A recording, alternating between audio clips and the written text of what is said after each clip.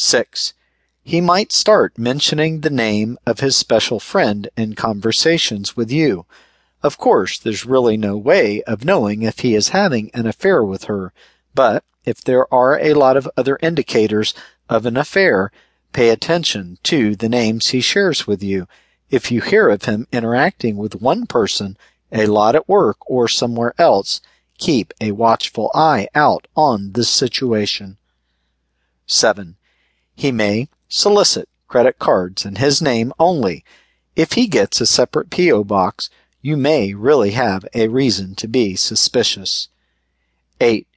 You should respect each other's privacy, but if he starts acting funny about text messaging when you are around, perhaps there's a reason for this. 9.